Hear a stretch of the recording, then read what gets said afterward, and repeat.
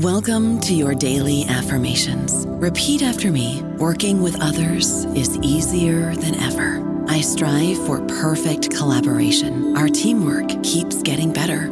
Yeah, affirmations are great, but Monday.com can really get you the teamwork you desire. Work together easily and share files, updates, data, and just about anything you want all in one platform.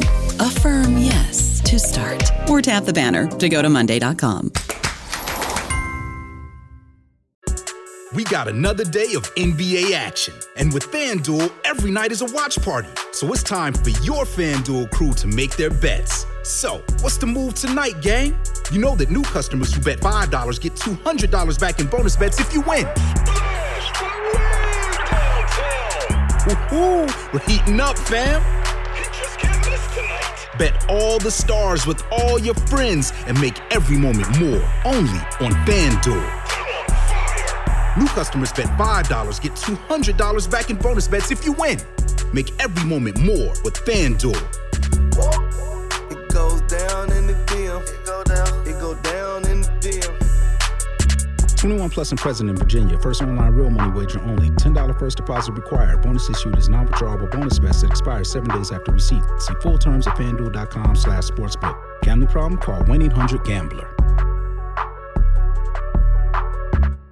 Hey guys, it is Ryan. I'm not sure if you know this about me, but I'm a bit of a fun fanatic when I can. I like to work, but I like fun too. It's a thing. And now the truth is out there. I can tell you about my favorite place to have fun. Chumba Casino. They have hundreds of social casino style games to choose from with new games released each week. You can play for free anytime, anywhere. And each day brings a new chance to collect daily bonuses. So join me in the fun. Sign up now at ChumbaCasino.com. No purchase necessary. VGW Group. Void where prohibited by law. See terms and conditions. 18+.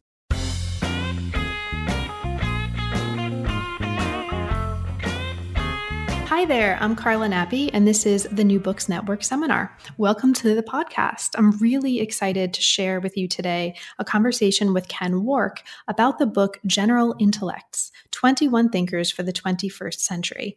This came out with Verso Books in 2017. So the shape of the book looks like this. There's an introduction that lays out some of the most important and some of the themes that come up quite a bit in the chapters to come. It orients us toward the kind of work that the chapters do and the way that the chapters are going to speak to each other over the course of the pages to come. Then there are 21 chapters, each focusing on the work of a particular thinker that use the work of that thinker to open up conversations about kind of larger themes and issues that I think, as you'll hear in the conversation to come, are of broad relevance to probably a lot of us listening to this podcast and a lot of us working in or alongside academia today. So you'll hear some themes coming up in the conversation that, at least for me as a reader, emerged as being particularly important to how I engaged with this book. So you'll hear me asking about labor at the university, talking about the way that some of the chapters really speak to some conversations that are happening right now among friends and colleagues about what it is to be a human, working with other humans in academia, next to academia, outside of academia, and related to it. All of that is going to come up in the conversation. So what I hope is that you will find your own copy of the book, either read it and or potentially teach with it, because as you'll hear, the chapters stand alone as anchors for broader conversations as much as they work as a conversation within the covers of the book and an experience for a single reader. That is to say, it works if you are just picking it up and reading it by yourself to learn a bunch of stuff. It also works if you're using it in a classroom, either an upper level undergrad or a graduate student classroom, I think, to teach with. So that with that, I will leave you to the conversation. I had a lot of fun with this one, and I hope you enjoy it as much as I did. And thank you so much for listening and for your support of the channel. I'm here today to talk with Mackenzie Wark about General Intellects, 21 Thinkers for the 21st Century. Welcome back to the New Books Network, Ken. Welcome to the New Books Network seminar, and thanks for making time to talk with me today. Thank you for having me back, Carla. So since we've spoken before about your book, Molecular Red, which I'll say for listeners, it's a fabulous book, and you should go run and pause this and check out that podcast or put that on your queue for next time. I won't ask you how you came to work in the field because that's something we've talked about before. Instead, can you start us off by saying a little bit about the genesis of the book we're talking about today? How did you come to this particular project, and how did you decide to publish it in this particular shape? All right, so General Intellects is 21 pieces, all about 4,000 words, each about sort of separate individual authors. And the simple answer is this came from teaching my master's level seminar to grad students, PhD students do it as well, but the framework is a liberal studies MA. So liberal studies is usually a great books kind of a thing, and I wanted to do it in a different way, which was, well, what's a slice in the opposite direction of contemporary writers, all still alive, all still working now, who are kind of interesting, and that would give graduate students a sort of a broad range of, sort of toeholds in different parts of the academic and intellectual world. So they're written a little bit for a general audience, but pitched, just a little bit high for general reader. It helps to have a little bit of a background in humanities and social sciences. But apart from that, the pieces don't assume too much. They kind of explain the specialized languages of the people who are in it. So, yeah, it started as blog posts, really, and those were, really not very well edited. I would just put them up so students could read them. And in the comments, people would always say, there's typos in this. And I would say, well, if you're volunteering to proofread it, have at it. And no one ever volunteered, right? So the book version is much, much more carefully edited. And, other eyes besides mine have been over it. And, inevitably there's still probably some typo somewhere, but they read much more cleanly. So I thought it'd be nice to sort of strap them together. And there's 21, which is more weeks than are in a semester. So, as a teaching tool, you could actually, pick from it and construct a course out of it if you wanted. I know people do that. You can use it as a reference when you just sort of want to know. I've heard of this Zizek guy. Can someone just explain something about him? So it sort of has that sort of function as well. So it's sort of a little bit sort of pedagogic in that way. But I think the other reason to do it is I think if there's a problem with intellectual life, it's all the in-between stuff. It's how do you relate things together? Mm-hmm. So my appointment is in a graduate school of social sciences that includes philosophy. It was extremely hard to have conversations across those sorts of divides, and the conversation between is always treated as secondary. So it's kind of designed around the question of how would you articulate different kinds of knowledge together, because that strikes me as a problem not only for the university but for the world is how we might start to do that. Mm-hmm. And I really love that about the book. And I'll just echo the sense that this is a really, really useful book, or it will be, I think, for me. I haven't taught with it yet, but I can imagine so many ways of teaching with it, not just in a graduate seminar, but also in an undergraduate context, maybe a kind of advanced undergraduate context. I've actually done that as well. I started using them in Introduction to Cultural Studies because some of the pieces fit into that framework, and it's sort of useful for students because it sort of articulates the languages and projects of people in a sort of condensed way. And then, of course, you obviously want students to read the actual text, but here's a condensed version that focuses on the concepts, like what are the concepts and how does this writer articulate them? Exactly. And I think the chapters are really, really useful in that context for, I would imagine, helping students or really anyone who's not familiar with these particular works, and we'll talk about the specifics in a moment, to start to sort of learn a conceptual language, right? Mm-hmm. So it's not overwhelming in any individual chapter. And I think as you work your way through or just pick some of them, I can imagine talking about them in seminar being a way to help students get familiar and comfortable, right, with one concept or two before moving on and building up a more robust language to talk about these issues kind of, more systematically. So I really love that about the book. Well, hopefully not too familiar, because the thing about a concept is it should be a little unfamiliar, because it's about breaking the familiarity of language by using a slightly different one is one of the tasks. That's right. Well, but also I think as you make a conceptual language your own and develop confidence, right? I think it takes, at least my experience in graduate school, back in the Stone Age, 7,000 years or whatever it was, it takes a little bit of time to develop the kind of confidence, yes, right? To break open.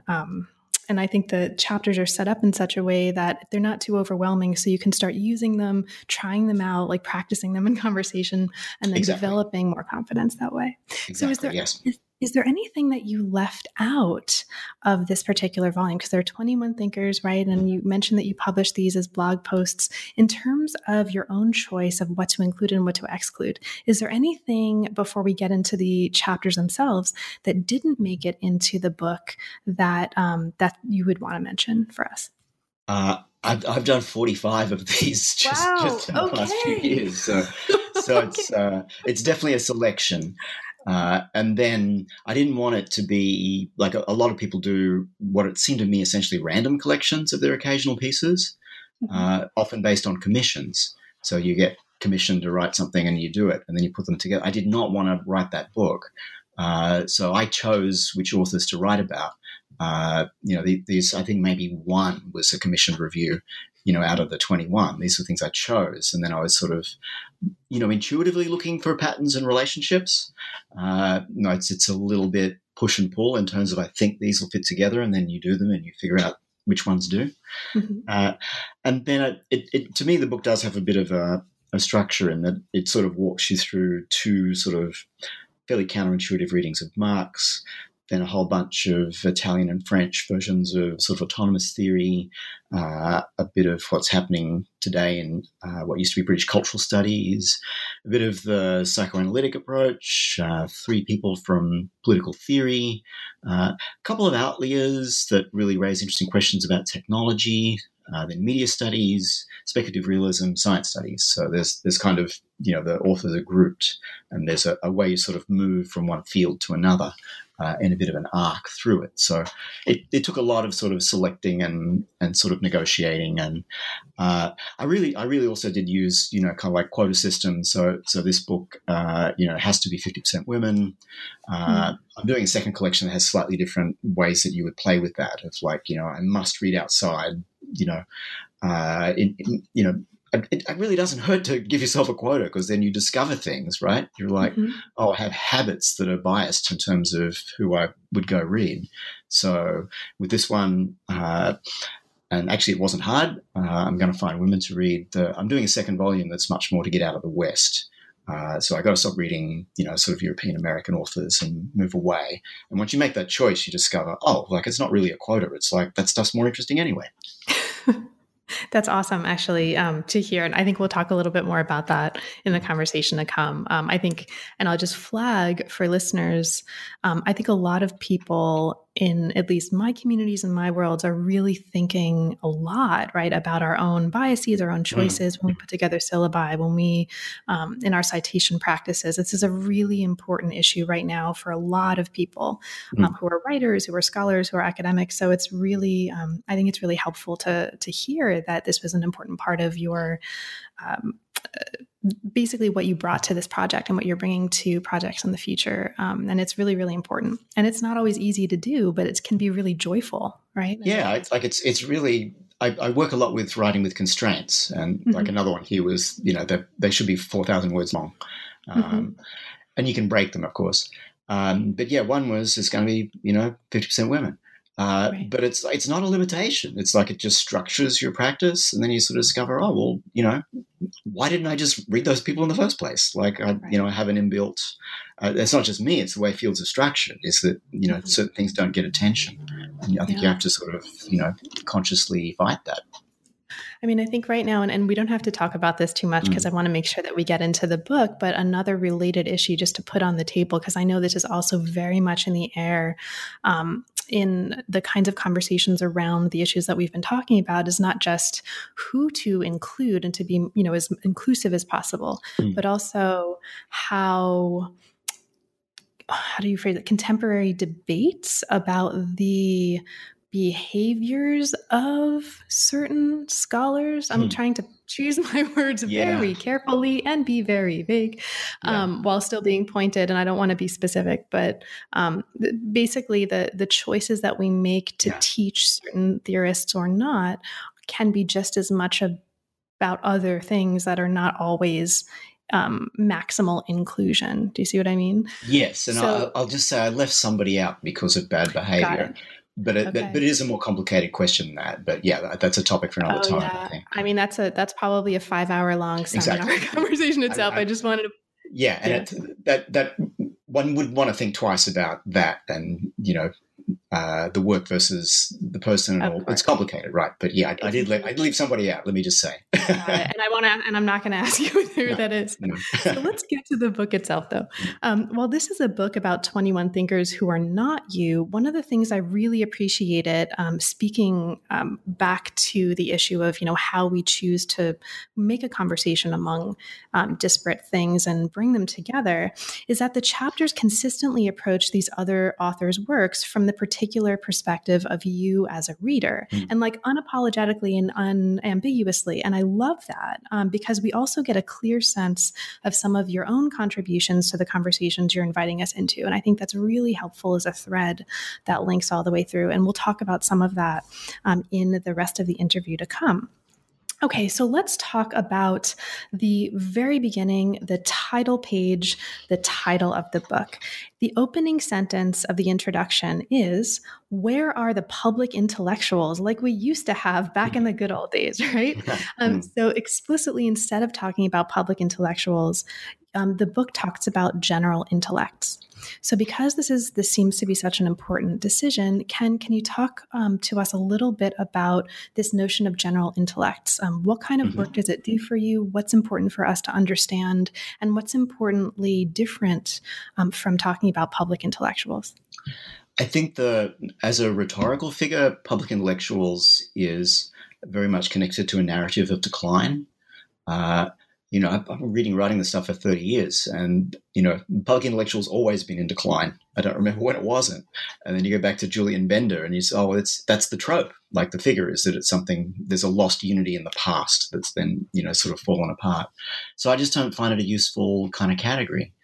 It's beloved of sort of middle-brow journalists who think everybody should write for exactly the size of audience that they write for. So if you're an academic, you write for too small an audience, but somehow their audience is exactly the right size. And you're like, but you're not Fox News. So why is your audience the right size instead of, Sean Hannity's? And they're like, oh no, that stuff is terrible. And you're like, as far as scholars are concerned, some of your stuff is a little bit not, great. So it's tied to, sort of professional habitus, what people, the world people inhabit. It's just not a useful term. So, what I think concepts do is you just frame things a little bit differently by, inventing a language for it. And in English, we're never very comfortable with that. I think, there's a lot of policing of language where you're supposed to stick to the obvious words kind of thing. But if you just change the language, you can perceive it a little differently.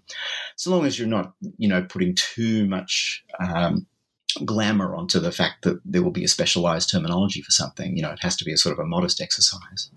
So general intellects is it's quite frankly misappropriated from Marx.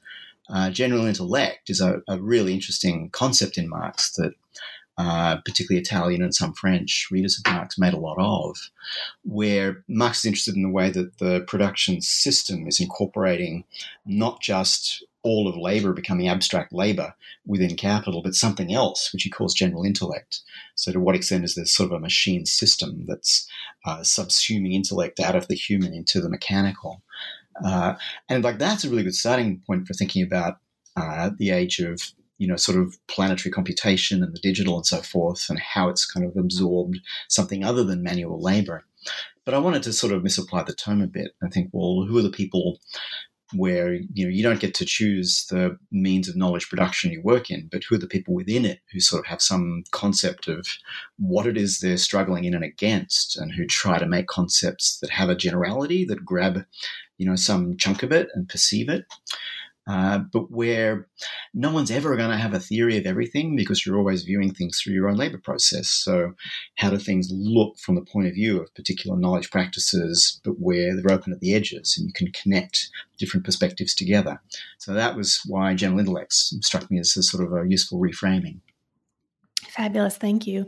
Now, when you're talking in the introduction about general intellects, right, and this is a quote from the book, and this just really kind of recaps what you've already been saying, people who are mostly employed as academics and mostly pretty successful at that, but who try through their work to address more general problems about the state of the world today, right? This issue of academics is important. And you mention, and you talk a little bit about the consequences of the fact that most of these people are working at universities, right? So the university becoming a business, et cetera. In the introduction, and this is, again, just a line from the introduction, you expand on this. You say, the heavy dependence on the university as a context for support has left its scars on the work general intellects get to do. So this is something I'm really interested in. So selfishly, I would just want to ask you to talk about that. Can you talk a little bit about this, right? The importance of the university as a context, and in what sense has it left marks or scars on the work of general intellects? My main source for thinking about this was a book by Reggie Debray called, in English, it's Teachers, Writers, Celebrities. And it was looking at 3 eras of intellectual production and how they're shaped by the kind of industrial basis of it. So, we sort of think of, why is there no great intellectual like Jean-Paul Sartre today? And it's like, well, he had a stipend from his publisher.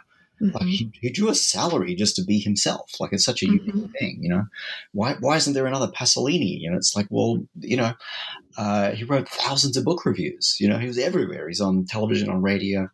So he's like, there's sources of income, there's modes of work. But it's extremely hard to do any of those things now. The actual means of intellectual production have changed. Like, they became digital. You're inside a new set of technical forces. And those are subsuming the university into them. Like, the university is then no longer the separate place where you got to get away from that industrialization. So the space you get to work in is kind of limited in that way. And I'm interested in sort of, in academic survival strategies or para-academic survival strategies as well. How have people managed to keep doing interesting work in that context? And some have done it because they're in very privileged intellectual situations, and some have not. Like, some have really, just kind of found ways to make it work. So I wanted to offer a kind of range of models in that sense. Awesome.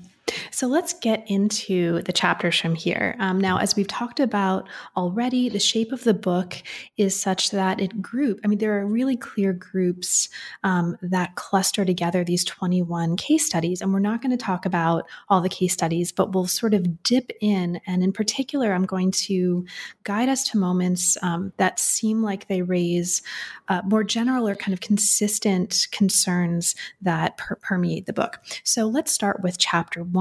This is on Amy Wendling. It's called Marx Metaphysics and Meat Physics. And we talked about this when we talked about your previous book. I love some of these terms that you raise here. Meat physics is one of them. That kind of stays with you. Okay, so this is a chapter that talks about Wendling's work. And in particular, it raises the book Karl Marx on Technology and Alienation. So there's a lot of really interesting stuff going on here, but I want to ask you to introduce for us 2 kind of key concepts or ideas that are going to come up later. One of them is the idea of the hacker class. Now, I know this is something that you've written about a lot, and I just want to ask you to briefly introduce what do we need to know about what the hacker class is and why it's important to understand what's important to you about Wendling's work here. Yeah, and maybe it's not a good name. I've been trying to, conceptually articulate, really for 20 years, what class do I belong to myself? If you think as a Marxist, you think in terms of class, and class categories are generated out of, firstly, the forces of production, but secondly, the relations of production. The forces of production changed enormously in my lifetime. It just struck me as obvious that they probably generate new class relations out of that. So what does it mean to do this work with information? It's not quite labor in the sense that I still have some margin of control over what and when. It's harder to quantify. It sort of doesn't quite mesh with an industrial system in the same way. You can't think of it in terms of a kind of thermodynamic model, which I think Marx still has in the background of his mind when he's thinking about what labor is and does. So it's something else. And then in terms of the relations production, we sort of forget that intellectual property is relatively new. Copyright and patent go back a long way, but that these things are all intellectual property and are basically private property rights is actually really only about half a century old. And that information would be a thing it could attach itself to rather than to the notion of the book or the artwork and so on. Like, that's also relatively new as well. So, yeah, what comes out of that convergence of coming from the forces of production, digitization, coming from the relations of production, the notion that information is something that can be property, I think it generates a new class relation. Those who are owners of the means of production of information, what I call a vectorless class, from vector, got that from Paul Virilio. And I called us the hacker class, which seemed like a interesting word 20 years ago. Now it's like evil Russians, but it's sort of like you always had to fight for a language that's not criminalized if you're a subordinate class. So I kind of maybe one still has to fight for it, as to hack is a good old fashioned Saxon word, really meaning to cut. So there's a kind of a digital feeling to it already. So maybe we could kind of try to re-embrace that and think about who we are. So as someone who works in a university, how is what I do actually really pretty much the same in terms of a class basis as people who work in different disciplines of the university, but also people who work in the other kinds of industries producing information? How do we have a class interest? And I think we're finally seeing a bit of that emerge in quote-unquote labor struggles in the tech sector. People who never really quite thought they were workers are now raising questions. Like the walkout at Google is kind of a nice example. They're like, there is something wrong with the way you're managing the workplace, and you're, happy bromides about how you'll fix it all. We don't believe them. So people are threatening to walk out, discovering a kind of class consciousness, but one that's maybe not quite labor. Mm-hmm. So this idea, I'm going to zip us ahead and then kind of circle back, but this idea of intellectual property, of labor as potentially cognitive labor, potentially something called something else, is something that recurs in several chapters of the book, right? When you talk about Boateng's cognitive capitalism, you raise the idea of cognitive labor that permeates the work. And then in Bifo Berardi's Soul as Commodity, in that chapter, you talk about the term kind of cognitive as potentially being too immaterial, right? And not grounded enough in kind of material reality to be useful in the way that you'd like it to be. So I'd love to hear a little bit about that, right? Sort of what's important to you about talking about what we might call cognitive labor in terms that push us more into the material, and why and how is that so important? So I'll just take one step back and so the reason I start with Amy Wendling is that she's really read Marx on technology, including the a massive amount of unpublished notebooks. Not many people have read this stuff.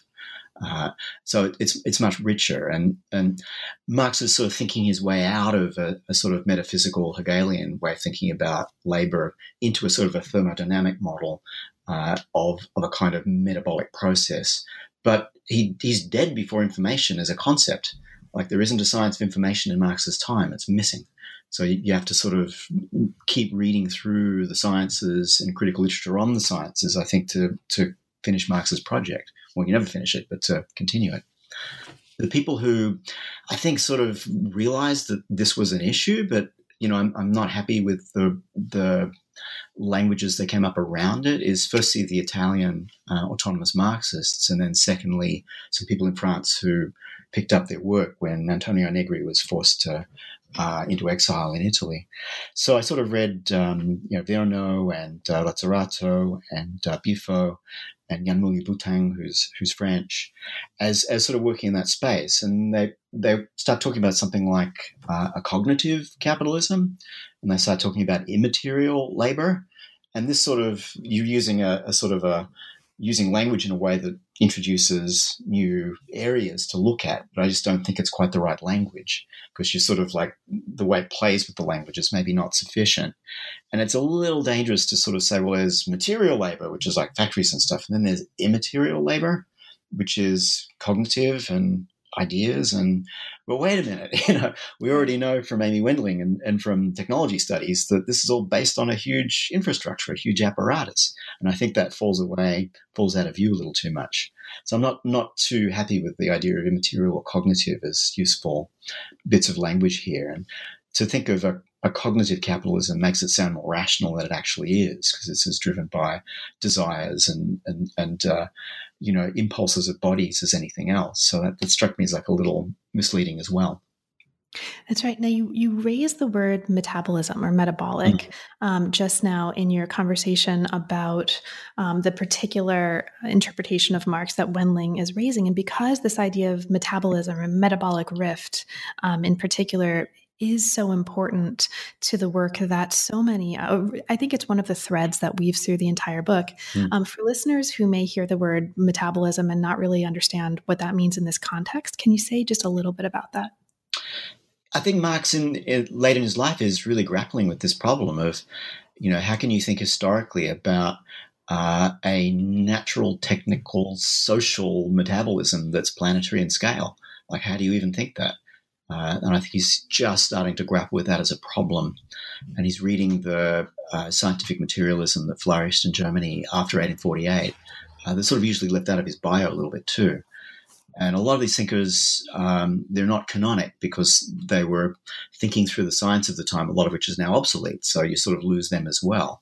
Although, like Hegel's scientific writings seem to be nonsense as far as I can tell, but somehow he's still okay to talk about. Like, I don't know why. But anyway, if you're sort of paying attention to what's going on in the sciences, and I think Marx was, then how do you keep moving forward with that? So if there's something like a metabolism that would have been thought in thermodynamic terms, what happens when we sort of add the category of information and, which...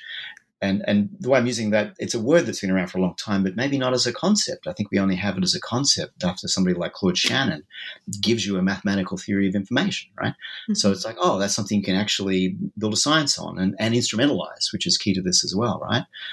Knowledge follows instrumentalizing of kinds of labor and interaction with the world. I mean, that would be my basic understanding of where science comes from. Mm-hmm. So that's sort of the project, is to kind of move forward into a 21st century, and 21st century is in the subtitle, way of thinking conceptually about planetary scale, social, technical, natural metabolism that's a historical product. It's not inherently all natural, and which is dysfunctional, which obviously doesn't work, right? And the obvious sign of that is, catastrophic climate change, but, there are others.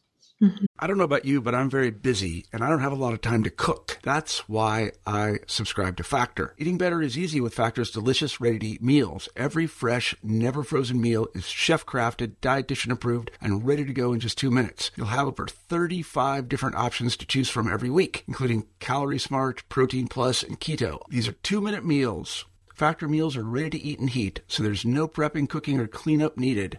They're flexible for your schedule. Get as much or as little as you need by choosing your meals every week. Factor's the perfect solution if you're looking for fast, premium options with no cooking required. Sign up and save. We've done the math, and this is important. Factor is less expensive than takeout, and every meal is dietitian approved to be nutritious and delicious. Head to factormeals.com/NBN50 and use code NBN50 to get 50% off. That's code NBN50 at factormeals.com/NBN50 to get 50% off.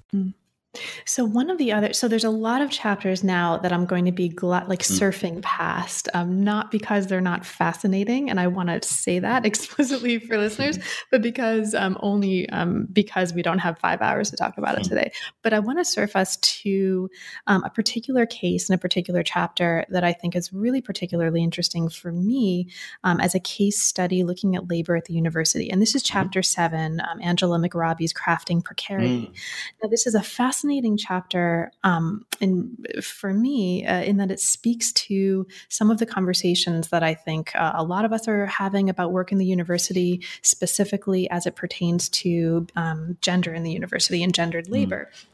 So McRobbie's work considers what happens if one, in the words of the book, looks at the self-making of young working class women as subculture and then traces the paths of young working class women through a contemporary urban landscape concerned with the precariat and the creative industries.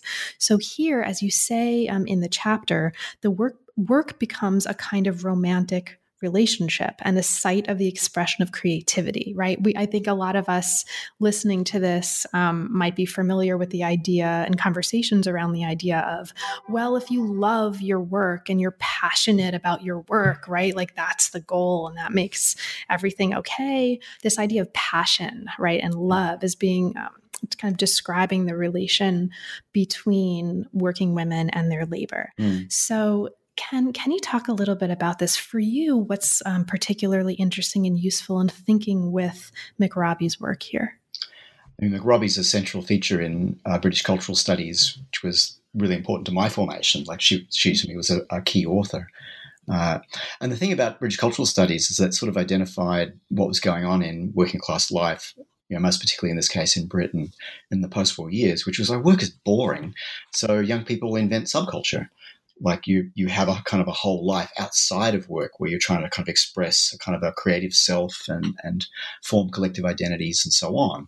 And so they sort of dragged Marxist thought in the direction of thinking about cultures of consumption and practices of consumption. But that sort of assumed you had this sort of, like a factory job or a regular office job, and then you did this, in the off hours, did this other stuff. But what happened is this sense that the work process itself should be where the creative and expressive and the identity should be found, and there's a kind of a desire to take the sort of energies and the skills and the talents of particularly sort of working class people that are leisure practices and bring them back into work or to make them work. And then that then becomes the focus of how you try to, craft a life as a young person, maybe starting late 20th century and going through to now. So whatever it is you're doing is supposed to be not leisure, but work.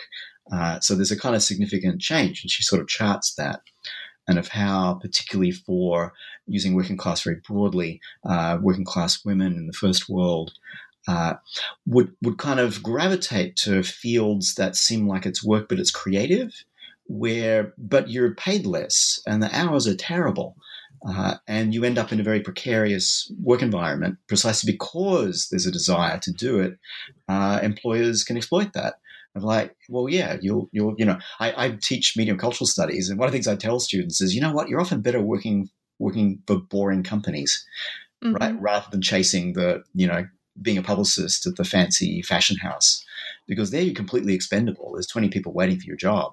Whereas if you're good at this in some really boring company, they'll love you and they'll have to make a job for you because fewer people are trying to clamber aboard it, So there's a sense in which this there's a desire to get out of alienated working class labor, but the thing that you're trying to get into is kind of more exploitable, and that's sort of the catch.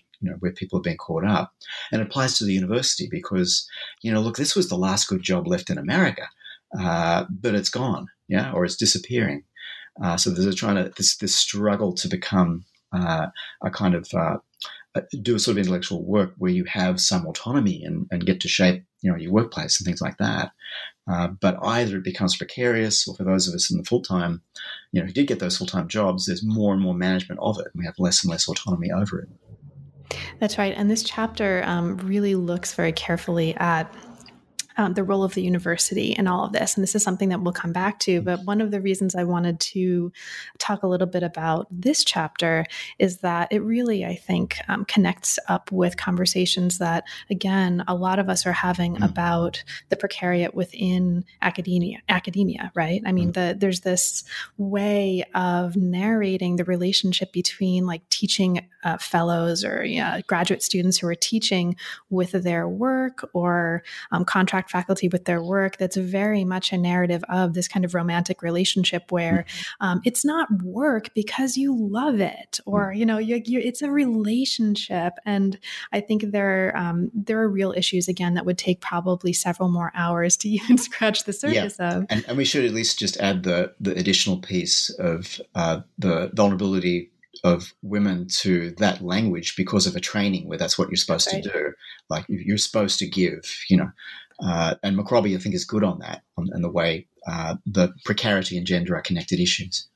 Absolutely. And this is one of the reasons this chapter really stuck out for me. It's also, this is also related to conversations about teaching evaluations right now, right? Which we also know that, a lot of what women get on these teaching evaluations are evaluations of like how nice they are, like what they look like. It's my job to read them. So I've read thousands of these, and it's all true. Exactly.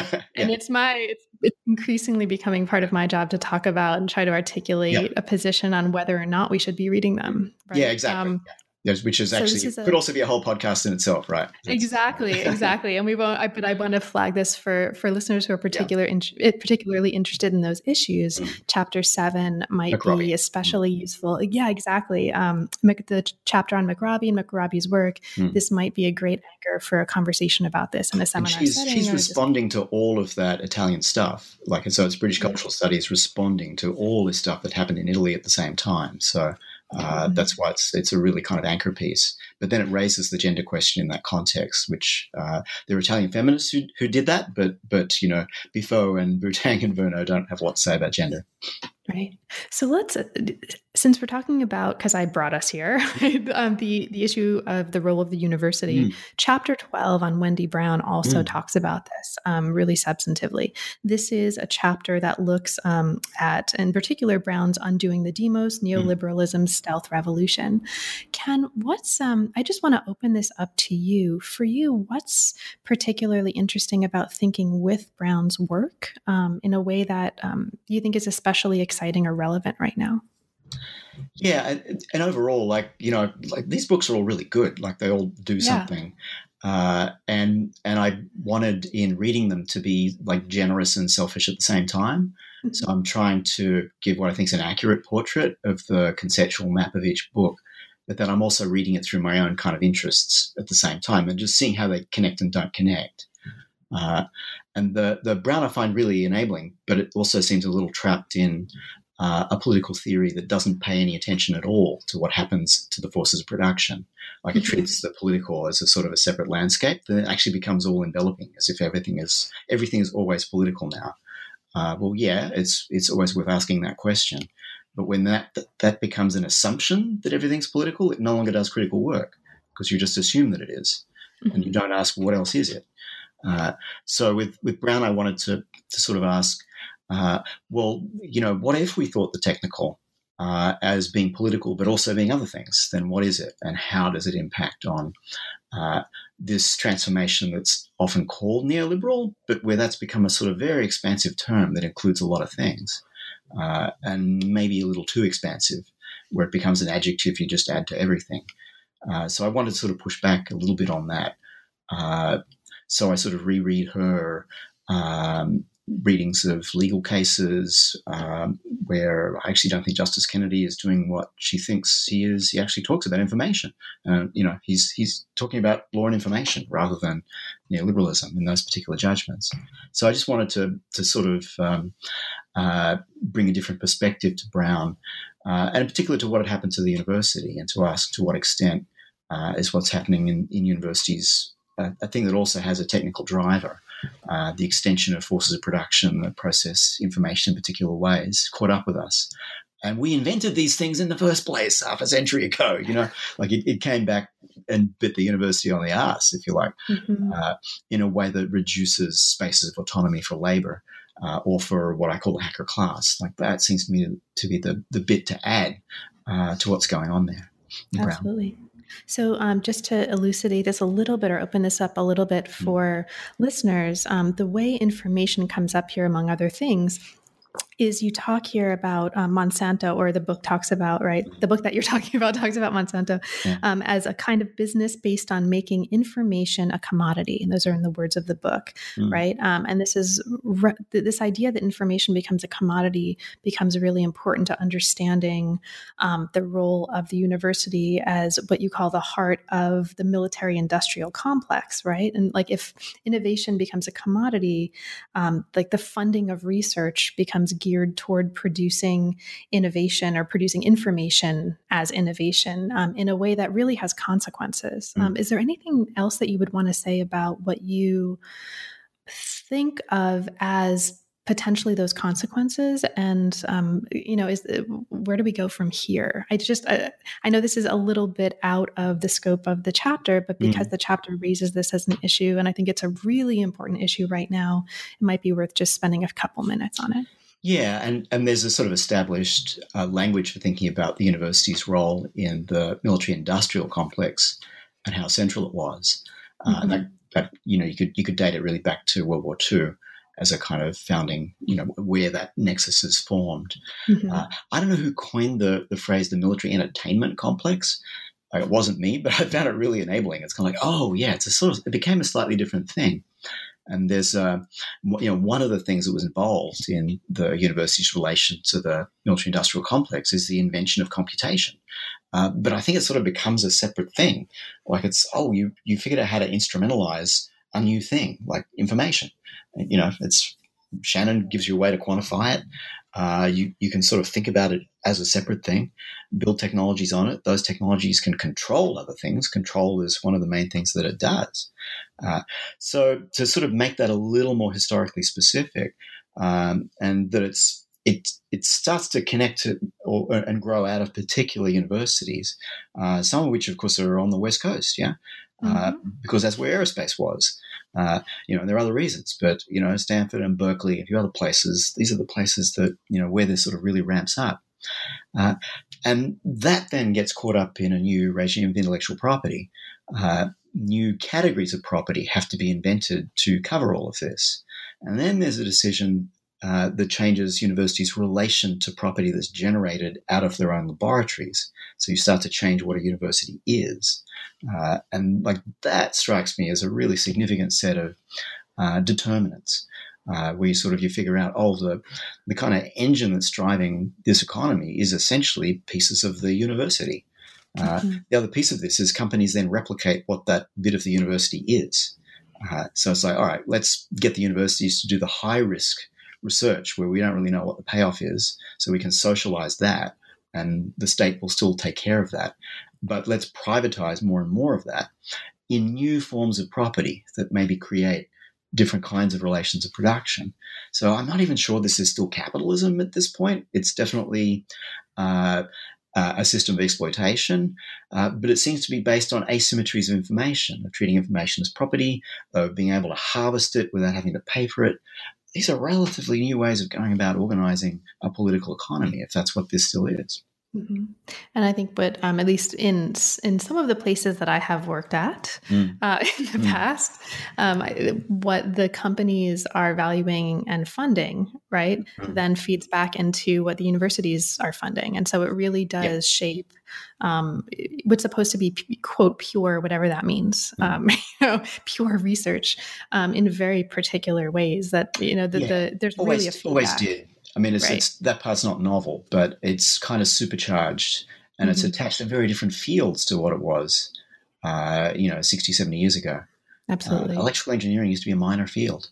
Wow. And it's kind of why did Harvard not end up owning this? Because it was a minor field. Like it grew out of the side of, And I think any of us who are interested in and care about the humanities right now, whatever you call that category, right? And I'm not committed to humanities as a term, but this is something that comes up a lot also in conversations right now, thinking about how you conceive usefulness, right?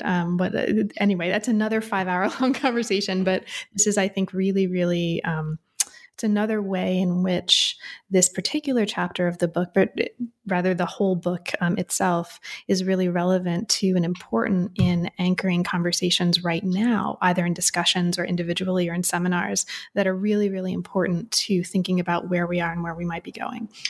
And the thing I'd say about that is the problem with academic fields is that they're often organized around formal problems that are made by the field rather than around problems that come from struggles in everyday life. And I kind of remain a Marxist in the sense that the agenda for knowledge is set by struggles in everyday life. The agenda set by formal problems in the field is secondary, which is not a great way to have a career in any field, to be perfectly honest. But it is a way to sort of keep reading interesting stuff and not get sort of caught up in, debates that you look back on 20 years later and you wonder, why the hell was that even a thing? Well, I think one of the really interesting things that's happening, and I don't know that this is new, it's just something that I think in my lifetime as a person involved in this business has taken on increasing relevance. A lot more people are talking about this, is really a conversation about academics as humans, right? And so everyday life is not just something that happens outside the university. It's something that happens to us as humans every day when we're working in the university. And so I think the turn toward bringing the self and the I back into academic work and fields where that was for a long time trained out of us, right? You're not supposed to say I when you write a history book, for example. This is bringing these conversations about relevance, right, about everyday life into the university in ways that are not necessarily field specific, but that are very particular to thinking about what it is we're doing as humans here. Right? That really, I think, problematizes the separation of what's happening in the university and everyday life in a helpful way for those of us who are trying to make lives here, right? Well, a lot of us just didn't fit very comfortably in that sort of abstract, node of the figure of the scholar. Like it kind of didn't, you couldn't be that. Only certain people got to be that. So that needed, sort of pressure and inquiry. Well, and this speaks back to one of the things you said at the very beginning of the conversation about your own choices to be inclusive, right? Like who counts, right? And making sure that there were women here, there were people of color in this book, and not just, your typical kind of demographic. Well, the other thing worth mentioning here is the star system. So I wrote about some academic stars who were names people will recognize, but not everybody. And I left out some I didn't think were interesting. And this actually brings us really nicely to what I want to talk about for the remaining time we have, which is two chapters that are not necessarily names that people reading this book are going to immediately be familiar with, but are fascinating. And you call these in the intro 2 unique takes on the body politic. These are chapters 14 and 15 on Hiroki Azuma and Paul Preciado. So let's talk about these in the time that we have, because it's so interesting, and I just kind of want to make an opportunity to open this up. So Ken, chapter 14 on otaku philosophy. You talk about this work in the context of an effort to make Japanese media, culture, and theory a bigger part of the global conversation. So let's start doing that, right? Chapter 14, what's particularly interesting and useful for you about Hiroki Azuma's work? And can you talk about this in the context of this larger goal of making Japanese media, culture, and theory more present in global conversations? Yeah, he's a fascinating character. And I don't speak the language. I'm not a specialist in it. But it's like, I just think this stuff was fascinating and people should know about it. There's a particular Japanese uptake of French theory that happens in the late 20th century. And it kind of fitted into a different context there, because until the crash in the late 80s, Japan is ascendant. Like the reading of what the postmodern is the Japanese future. Like it's not a kind of break in a kind of a sense of linear history. It's continuation, because it's a different context. We're still in the first world, but we're in a different part of the first world, experiencing the late 20th century in a different way. And experiencing the trauma and the break caused by the defeat of the war too, right? And so there's, Akira Sada, there's Kojin Karatani. They're doing this in the context of the university, but Azuma sort of takes the next step, and it's like, oh, well, if we're doing this theory about a kind of, information-driven cultural universe that's a break, that's something new. Let's not be ironic and about it. Let's just leap into it and do it. So he sort of writes this terrific book where he tries to sort of think through the structure of Japanese media culture starting in the 90s maybe. And it's kind of like I think the best take on what the transition was towards a sort of fully digital universe. And it's got to do with the breakdown of grand narratives is a conventional way of understanding what the postmodern was. We get this from Jean-François Lyotard. But Azuma says, but it wasn't in favor of the fragment. It was in favor of the database. So you no longer have this kind of linear arc that's kind of organizing cultural production understanding. You have database and you can kind of select from it, and you select elements and assemble it. And I sort of read this, preparing my sort of survey course for the liberal studies students at the New School. And I sort of went, oh my God, that describes the present. That's kind of exactly how the internet works now. But he wrote this before the internet was a thing. So it just strikes me as this moment where a particular context gives you an insight that you can use to kind of understand where we all ended up. Because we can kind of forget how incredibly advanced Japanese technical and media culture really sort of was and seemed to be before the crash in the 80s, and how it spawned all of this. Mm-hmm. And you raise the term otaku philosophy here, right? Do you want to kind of briefly define that and just talk about what's particularly interesting about that that hasn't already come up? Azuma does what British cultural studies used to do, which was to take subculture out of the sort of the realm of sort of pathologizing it and looking for problems, to kind of go, well, how are people creating culture? If we observe what young people do who have an intimate relation to the new modes in media culture, how do we view it as an aesthetic rather than as a problem? So otaku were people who, it was mostly young men, and this is where, I've got other readings where it goes with McRobbie, who's more interested in young women. But here it's young men whose form of identity and cultural life is about sort of obsessive curating of a particular bit of cultural stuff. It could be historical, or it could be something from manga or anime, where you just sort of like drill down and you kind of assemble like a little pocket of knowledge about something completely useless, and base your identity on that formation. And this is already happening in the 90s in Japanese media culture, but it's like, oh my God, that is now everywhere. That's Tumblr. Yeah. Right. That's Instagram. That's exactly where we all ended up. So we all became otaku in that sense, but in this non-judgmental sense of not treating everything that happens as a pathology. So the next chapter, and I want to make sure that we have a little bit of time to talk about this, is on Paul Preciado, and I don't know if I'm pronouncing anything correctly. So I'm just going to New Jerseyfy this and say Preciado. And the chapter is called The Pharmo-Porno Body Politic. You talk about Testo Junkie, right? The text that you talk about in this chapter as a work of low theory. And this is a super, super fascinating chapter for all kinds of reasons. Ken, can you open this work up for us a little bit? For you, what's particularly interesting about Testo Junkie and the way that it contributes to the larger conversations you're having in the book? Yeah, and like Azuma, but in a different way, Preciado is sort of marginal to the university, or was at the time of writing it, and it's now actually a really well-known book. And it's sort of asking questions about two things. One is the history of the hormone. I'm of that era where everything was about psychoanalysis, and it starts with, the hormone and the unconscious were discovered at the same time. Or we go down this other route and think about the kind of technical instrumentalizing of the hormonal as an aspect of human life and other animal life too, although that's not a subject of the book. And how is that a set of technologies that generates a set of markets, that generates new levels of kind of state interest in what bodies are, particularly in what genders bodies are. So the book does that. And then partly through Preciado was experimenting with testosterone at this time, but outside of an official medical framework. So the book sort of connects a kind of level of self-experiment, which the author even compares to Walter Benjamin's taking hash on their own body, but with a sort of understanding of those techniques.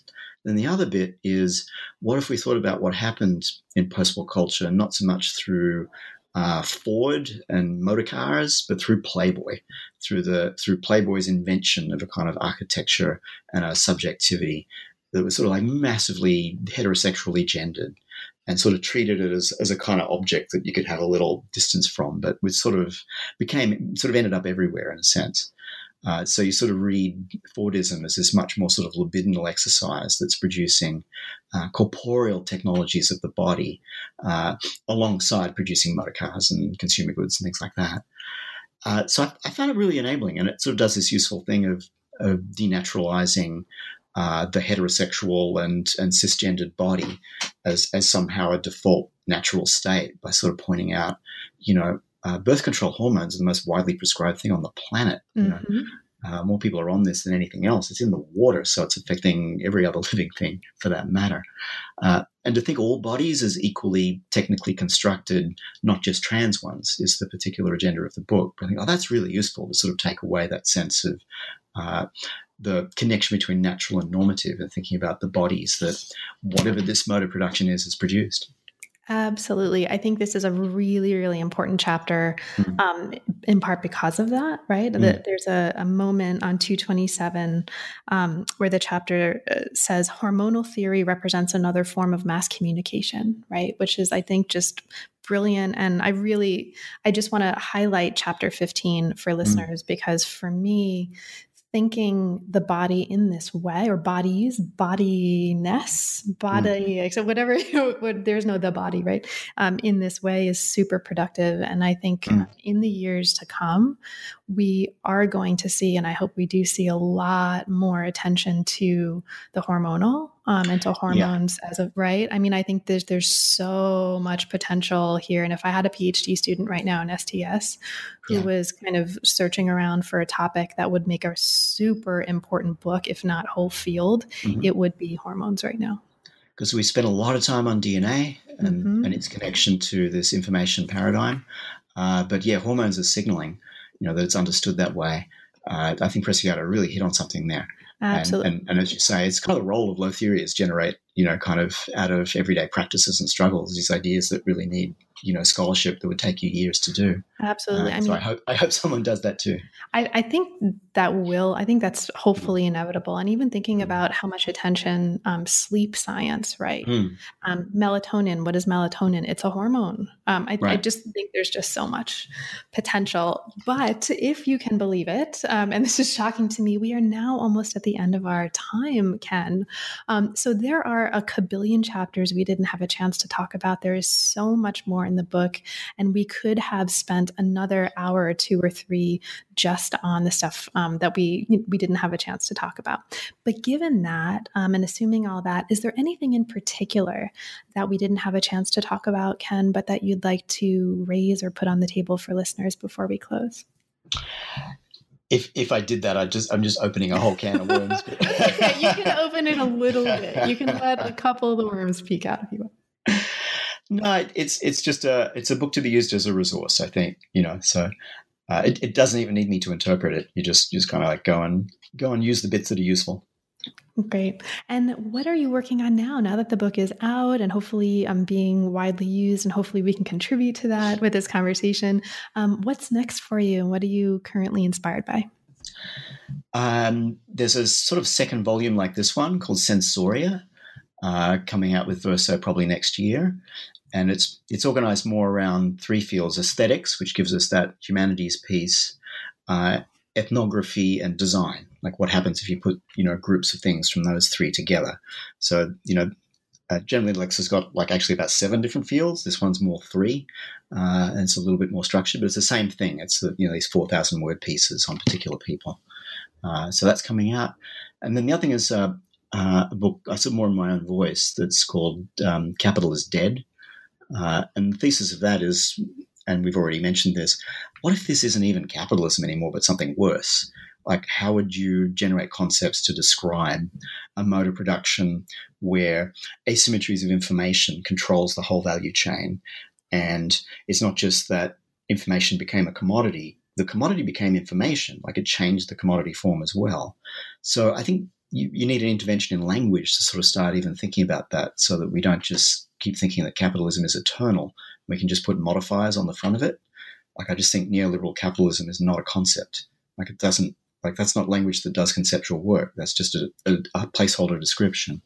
So I've tried to at least, sort of poke at the language problem in that book. Awesome. Well, both of those sound awesome. And so best of luck with those. And thanks for making time and taking time away from that to talk with me about this one today. Thank you, Carla. I really appreciate your questions, and it's always a pleasure.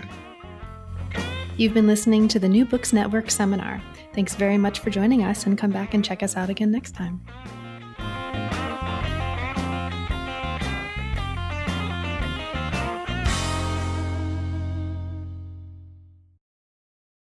With the Lucky Land Slots, you can get lucky just about anywhere. This is your captain speaking. We've got clear runway and the weather's fine, but we're just going to circle up here a while and get lucky. No, nothing like that. It's just these cash prizes add up quick. So I suggest you sit back, keep your tray table upright, and start getting lucky. Play for free at LuckyLandSlots.com. Are you feeling lucky? No purchase necessary. Void where prohibited by law. 18+ terms and conditions apply. See website for details.